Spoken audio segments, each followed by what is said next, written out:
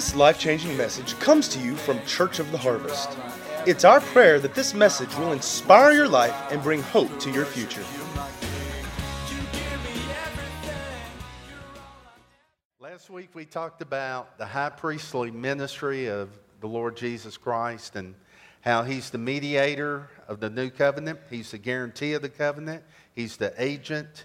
And we need to recognize Him as high priest. And how do you do that? You give to Him. He's after the order of Melchizedek. And He blessed us. And our response back is just like Abraham. We give our tithe and give our offerings unto Him. So God wants us to honor the one who died for us, the one who paid the price, and He's worthy of all praise. So we recognize Him, and it even connects to where we can come boldly to the throne room of grace and receive mercy and help in time of need. And really it's connected with Him being high priest there. Now, does God love us even if we're not putting Him first, or even if we're not honoring Him with the tithe and with offerings? Yes, He does. He loves us, but He is limited in what He can do because He's just not a very good second. He is first. And He responds to being first. And He's to be our first love. We meet on the first day of the week, Sunday, to get the rest of our week blessed. We meet with God. We come together as a family. You should rise up early in the morning, start your day with God. And some of us stay up late, and I'll wait till it goes past midnight, and then it's morning. But you start your day with the Lord, and you do things first. You put Him first, and He wants to be a part of every single thing that we do. He should be the center of it. And that's the way that you have a blessed life. You have Him in the middle of everything that you do. So we recognize, we acknowledge, we accept Him as high priest. And when we do that, we're actually building our life on a firm foundation, that foundation of love, adoration, and thanksgiving for what He's done for us. So we're going to continue this morning. The Lord's laid some stuff on my heart. There's so many verses, there's so much on giving. I believe the Lord did that on purpose. He had in the Word because He knows our frame. He knows the anxiety and fears that we have. We have to have money to eat, to function on. But He wants to move us away from trusting money to trusting Him. Because really the answer to everything is Him. Money can be the delivery system that God can use, or God can use another way. God is the answer, not money. And so we put our trust in God, Him being the source. And that's what God wants from us. It's really not a money issue, it's heart. He wants our heart. He wants us, is what He wants. So in Matthew chapter 6, verse 24, Jesus speaking, "No one can serve two masters, for either he will hate the one or love the other, or else he will be loyal to the one and despise the other. You cannot serve God and mammon. Therefore, I say to you, do not worry about your life." Mammon here is an Aramaic word which means wealth. They got this from the Babylonians who had this god of wealth and riches. And Babylons, they're the ones that did the Tower of Babel. They were saying, we don't need God. It was a prideful place, arrogant. And that's what Mammon says. I don't need God. I'm self-sufficient. I can make it my own. And that kind of spirit is what's really in the world. You could call it the Antichrist spirit, the spirit of this world. And it will try and get on believers. And He's saying here, Jesus is saying it's possible to serve mammon, but you cannot serve mammon and God. There's no in between here. There's no middle road. You're either serving one or you're serving the other. And we want to make sure that we're serving God and putting Him first. So mammon, in a biblical sense, represents a spirit that rests on money.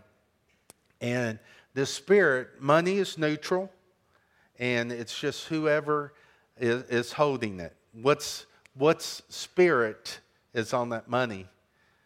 It's either the spirit of mammon or the spirit of God. Now, it comes out of the world system, so it all has the spirit of mammon on it. When you take it to your high priest, he redeems the rest, and the spirit of God is then on your money. And then it will supernaturally multiply. You can put it in the ground, and you can see that seed come up. The curse is taken off the ground.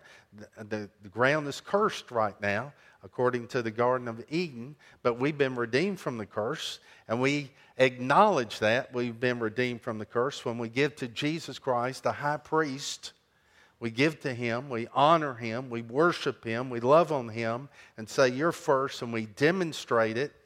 And what happens is then you can plant seed and it'll come up. Then you can multiply. That's the real multiplication. That's where you want to see increases after you do the tithe. We talked about the blessings of the tithe, and Elder Zach talked about the curse was taken off of the ground, which ground can also be, in the biblical sense, your body too, your ground. But anyway, that curse was taken off so the seed can multiply. The seed would grow and increase. But God doesn't need your money because he's got plenty. He owns the universe. I mean, he is extremely, extremely wealthy. He doesn't need our money. What he needs, he wants us, but what we need to do is love on him. We need to give. It changes us. He needs our faith. And faith is the currency of heaven. The currency of money is the currency of the world, or money is the currency of the world. And so we get to take something that has the spirit of mammon on it, change it, transform it, something that you can't take to heaven, and use it to win souls for the kingdom, to touch lives for the Lord Jesus Christ. So you take something that's temporal, that's going to be destroyed. You can't take your money to heaven. You can't take your possessions to heaven. It's going to be destroyed. You turn that into something supernatural that is eternal then. That's what God wants us to do. And you lay up treasures in heaven. You have two accounts. You have an account here on earth, and you have an account in heaven. Paul said, look, I'm talking to you about giving not because I want your money. I want it laid to your account. And that's the same, the pastors, the elders here. I'm not preaching this to get your money, because I do have faith in God that he will get us over. Amen. But he wants to use the body. He wants things laid to your account.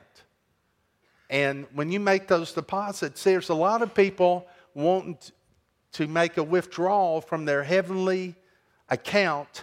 The thing is, they never put a deposit in. How do you put money into it? By faith. I come to my high priest. I worship him. He takes the tithes and offerings, he turns around, and he worships and presents it to God the Father. When I do that, I just made a deposit. In that deposit was by faith. How do I make a withdrawal? The same way you put it in, by faith. And you can make a withdrawal. You can have confidence. Need comes, boom. Lord, I thank you for supplying this need, according to your riches and glory. Thank you, Lord. Thank you. I'm preaching good. Thank you. It's preaching to me. Money that is submitted to God and his purposes has the Spirit of God on it, so it multiplies and will not be consumed by the devourer. Money not submitted to God has the spirit of mammon on it. Jimmy Evans said this, I really like it. Mammon promises us things that only God can give: security, significance, identity, independence, power, and freedom. That's what money or mammon promises us, but only God can give you that. There's a lot of miserable people that are very wealthy. Because we all have a void. We all need God. In Luke chapter 16, verse 10, it says, he who is faithful in what is least, say least, is faithful also in much. And he who is unjust in what is least is unjust also in much. Therefore, he's saying, because of what I just said, get hold of this. Therefore, if you've not been faithful in the unrighteous mammon, and you notice there in your notes, I put in parentheses, least. That's what he's talking about. If you've not been faithful in the unrighteous mammon, the least, who will commit to you the trust, your trust, the true riches, which is the much? Now, God is not going to go against his word. A lot of times we're believing for things, but we're skipping steps because we haven't believed for the least. If we can't trust God for the least, how are we going to believe him for the much? It's just like if I can't run a mile, I can't run a marathon. If I can't lift 5 pounds, I'm not going to lift 100 pounds. There's a process. And we want to skip steps, but God's looking to see, are you faithful in the least? Maybe you're stuck. Maybe you can't seem to break through or get past where you're at. Maybe it's financial, you struggle so much. Maybe you need to look back and say, am I faithful in the least? That's what God looks at, because he wants to give you the true riches. He wants to give you things that money can't buy. He wants to bless your life. He's a good father, just like you want to bless your children. But you got to believe for the least. What if your child came up to you and he said, Dad, in about 4 years, you'd said you would buy me a car. I'm just re-believing you're going to get me a car. But I'm not so sure about you giving me a roof over my head or feeding me. I'm just not so sure about that. Well, how are you going to believe for the car if you don't believe I'll feed you? Put a roof over your head. That's kind of what we do with God. How can you believe for God to deliver you from that depression if you're not faithful in the least? How can you believe for God to heal your body if you're not faithful in the least? It's not that God's withholding, because he's already healed us all. It's already been provided for in full. The thing is, you will not trust him. You probably won't be able to trust him for healing because you don't trust him in the least. And that's what the other night I was praying, and the Lord just quickened to me. I remembered praying. It's probably been, 3 or 4 people. I remember praying with them. I was praying for healing. And the Lord asked me, just said, ask him about giving. I said, are you being faithful in tithing and giving? And they said no. And I said, look, you need to be. And they knew better. They had stopped, and they repented right there. They were instantly healed. And they had been waiting for years to be healed. They were instantly healed. And they hadn't even taken the action. They just repented there and said they were going to, and they were healed. But then again, you're buying the blessing from God. You can't buy anything from God. You can't afford it. You're not buying no blessing from him. You're not buying your healing from him. All you're doing is trusting him in the least, because trusting him financially is really the least. It's the foundation. It's just the starting point. It's unlimited where you can go. It's up to us. But that's your starting point in trusting God. How can you trust him for eternity if you can't trust him to provide for you here? Trusting Him in the area of finances is the least area of trust. You can't do the greater things without doing the lesser things. If you can't walk 20 yards, you're not going to climb a mountain. Doing the least, being faithful there, opens the door for you to trust God for the greater things. Many times I've had people, when you teach that God said we'll do the same works as Jesus and greater works, people are, what's the greater works? Let's do the greater works. And I always say, let's do the same works first.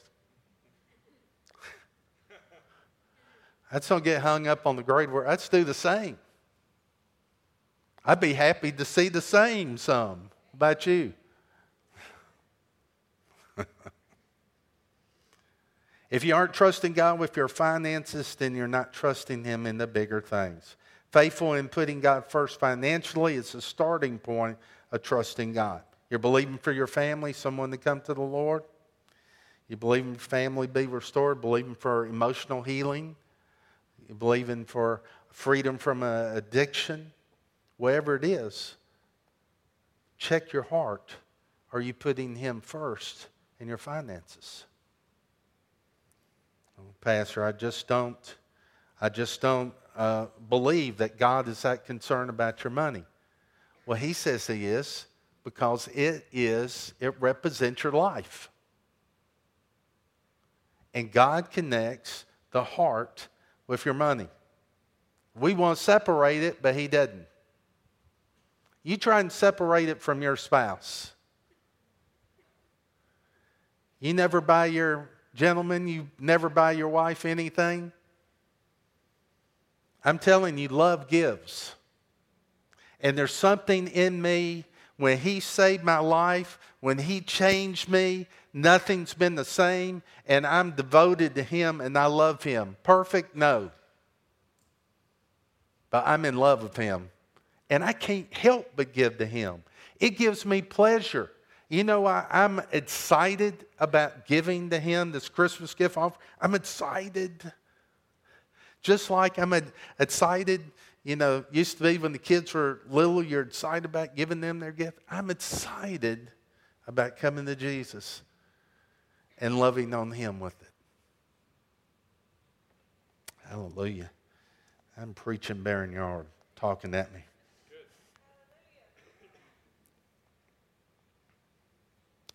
If you'll be faithful in the least, God will trust you with things money can't buy.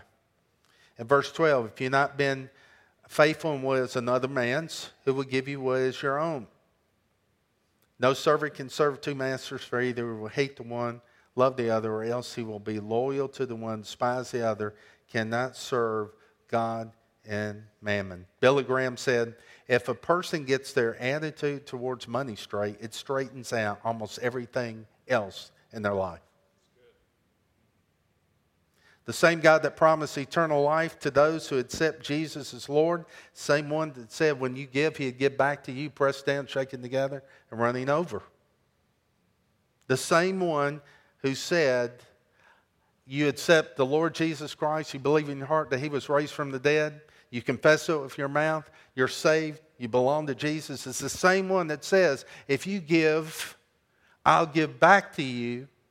Good measure, pressed down, shaken together, and running over. The same one. He even said what you sacrifice, what you, for even families and homes and land, what you sacrifice for the sake of the kingdom, I'll give back to you 100 times more. Now, if I had the resources, and you knew I had the resources that I could say, every person that brings me $10 today, I'm going to give you back $1,000. Now, if you believed I was a person of my word, I had the means to do this, you would be a complete idiot not to bring me $10. I believe you would get the $10. I believe every person in here, even if you didn't have a job, you'd get the $10. Well, let me tell you, someone has promised to bless us back more than we've given. and he is one who cannot lie, and he's got the resources, and he backs up what he says. It's a guarantee. That's the reason we can say we'll give you 90-day tithing challenge, because he gives a guarantee. I'm not guaranteeing it. He is. He backs it up. See, when you really get understanding, revelation, nothing can stop you from giving. Hallelujah. Malachi 3, verse 7. This is not in your notes. Plugged this in late last night. But this is from the Message Bible. I like to read the Message Bible sometimes. It said, return to me so I can return to you, says God of the angel armies. You ask, but how do we return? By being honest. Do honest people rob God? But you rob me day after day. You ask, how have you robbed me? The tithe and the offering, that's how. Now you're under a curse, the whole lot of you, because you're robbing me.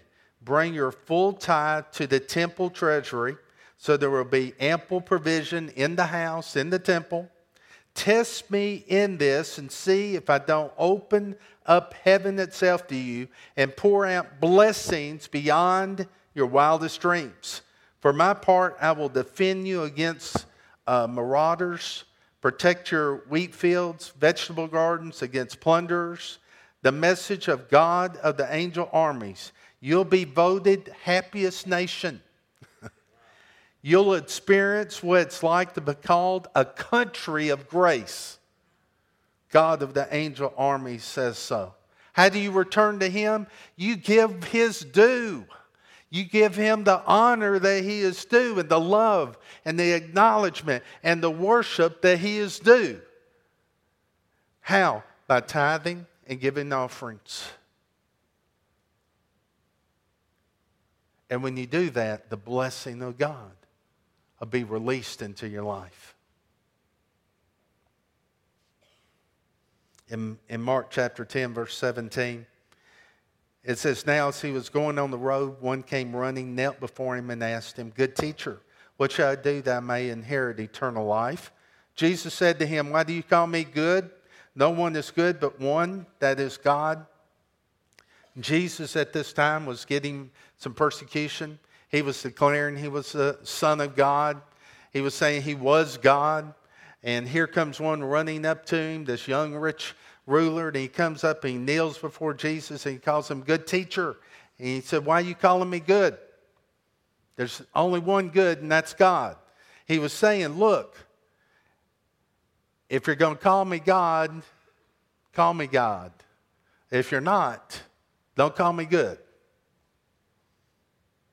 And he had asked, how do I inherit eternal life? And he's telling him, I'm God. But see, everything looked good here. I mean, he runs, he kneels down. The appearance is this is someone really sincere, someone who really is taking the right actions, but God looks at the heart. And when he looked at the heart, he saw that something was wrong. He wasn't willing to humble himself and submit to the lordship of Jesus.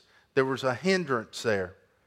And Jesus addresses that. He wasn't ready to make that commitment to the Lord. He was just believing he was a good teacher. Verse 19, you know the commandments. Do not commit adultery. Do not murder. Do not steal. Do not bear false witness. Do not defraud to honor your father and mother. And he answered and said to him, teacher, teacher, all these things I've kept from my youth. Now, did you notice he didn't say good teacher any longer? He said teacher. He dropped the good. He said, no, you're not God. Hey, teacher. All these things I've kept from my youth. Wow. Now look at this, the audacity of this guy. I have kept all the commands since my youth. How many know he was lying? He didn't need a Savior. He was keeping the commandments on his own. And here's the Savior before him. And what does Jesus do? He goes through the commandments. But he left off the first one. You'll have no other gods before me.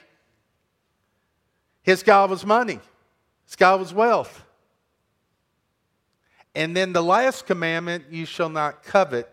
And he was coveting what money could purchase for him.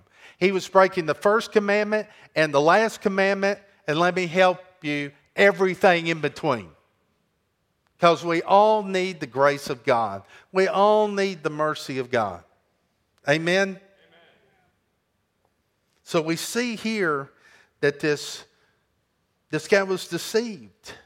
The deceitfulness of riches, the deceitfulness of the spirit of mammon.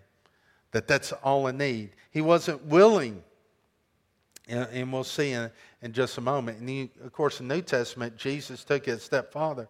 It wasn't the actions, it was the thought. You know, you look with lust, you commit adultery. Anger, murder. It all went to another level. But he was deceiving himself, thinking he had kept them all. In verse 21, then Jesus, I love this verse. Then Jesus, looking at him, loved him and said to him, one thing you lack, go your way, sell whatever you have, give to the poor, and you have treasure in heaven. Come and take up your cross and follow me. So what he's doing here, Jesus is not being mean to him. He's not trying to hurt him. He loved him. He's trying to get him to stop trusting in money. He's trying to get him to shift and start trusting God. Because that's where life is. This one is bound to something that will not bring him to God. See, Jesus had to be more than just a mere man to be the Savior of the world. He's God. He's the God-man. It's both. And Jesus is telling him, he's loving him by telling him the truth. Go, sell what you have, give it to the poor, come and follow me. He's actually inviting him to come and be a disciple. Follow him, be a part of his team. Wow, what an invitation. What an incredible offer he's getting here. In verse 22, but he was sad at this word and went away sorrowful, for he had great possessions at him. He was telling him, trust God. Verse 23, but Jesus looked around and said to the disciples, how hard it is for those who have riches to enter the kingdom of God. He's stressing the importance of turning your finances over to God here, or it's hard to get saved. It's hard to get born again. That's what he's saying. How hard it is for those who have riches enter the kingdom of God. His disciples were astonished at his words. Why were they astonished? Because some of them were wealthy. Some of them had fishing business and boats. What? Jesus answered again and said to them, children, and he explains here, how hard it is for those who trust in riches to enter the kingdom of God. It's easier for a camel to go through the eye of a needle than for a rich man to enter the kingdom of God. Than putting your trust in money. And there's not a gate in Jerusalem called the eye of a needle. I believe it was the eye of a needle. It's impossible. It's impossible. And later he says, all things are possible with God. He can change the heart. So Jesus here, he actually uses finances to show the condition of this man's heart. Verse 26, and they were greatly astonished, saying among themselves, who then can be saved? Jesus looked at them and said, with men it is impossible, but not with God. For with God all things are possible. Then Peter began to say to him, see, we have left all and followed you. And Jesus answered and said, surely I say to you, there's no one who's left house or brothers or sisters or father or mother or wife or children or lands for my sake in the Gospels, who shall not receive 100-fold now and in this time houses, brothers, sisters, mothers, children, lands with persecution, and in the age to come eternal life. I want you to see there's two places that this blessing, this promise is for. It's for this life and the one to come. You get the 100-fold times blessing, what you sacrifice for God in this life, 100 times in this life. You get it, and eternal life. It's a blessing for here and there. Wow. If this young man had sold his possessions, given the poor, he would have received 100-fold return in this life. He would have gotten it back 100 times. But Jesus loved him and told him the truth. And you've heard me tell before that many people think this rich young ruler came back and got saved. And that's another message, but it's an interesting thought. I have some things here at the end I want to give you.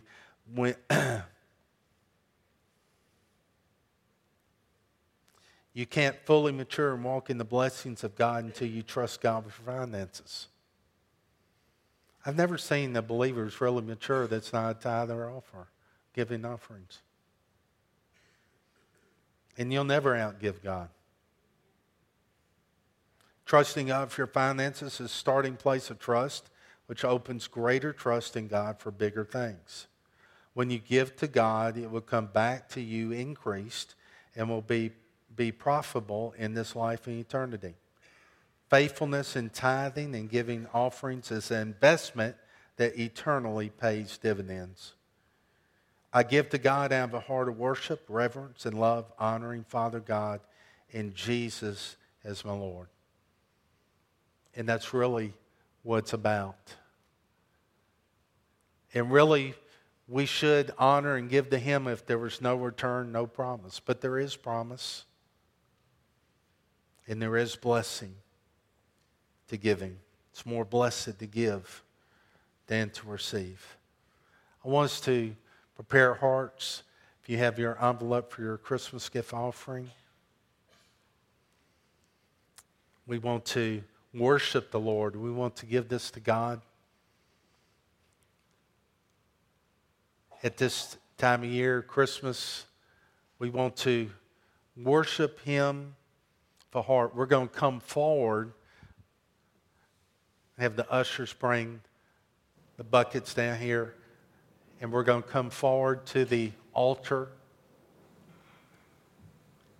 and want you to give as we worship. I want you to come to the altar and give.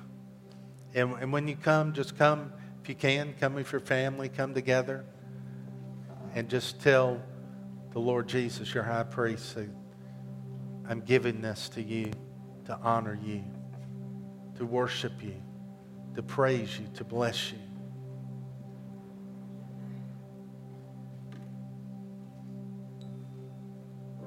I'm going to read you one more verse before we sing and worship. This is 1 Timothy 6, verse 17. It says, command those who are rich in this present world not to be arrogant nor to put their hope in wealth. Command those who are rich. I mean, no, we're rich. You go outside this country, our poor are rich. Command those who are rich in this present world not to be arrogant, nor to put their hope in wealth, which is so uncertain, but to put their hope in God, who richly provides us with everything for our enjoyment. Command them to do good, to be rich in good deeds, and to be generous and willing to share. In this way, they lay up treasure for themselves as a firm foundation for the coming age, so that they may take hold of the life that is truly life. You're making the investment but you're honoring the Lord. You're giving him praise. You're giving him your heart. Saying, I'm so grateful that you came. So grateful that you saved me. Hallelujah. Father, in the name of Jesus, I thank you that before we even do this, that people will be healed as they walk down. That there will be freedom and peace that will invade lives as they come down and bring their offering to the Lord. I thank you, Lord, that there will be some that will experience the love of God like they never have before. Because God loves us so much. And Lord, I thank you that there will be strongholds of the enemy that come down, that we'll see with clarity. We'll see the lies of the enemy exposed. And even those hopes and those desires, those dreams, Lord, that we've had for years, you'll see and reveal the next step for that person to take to bring that thing to pass. We're so grateful. We're grateful people. We have grateful hearts.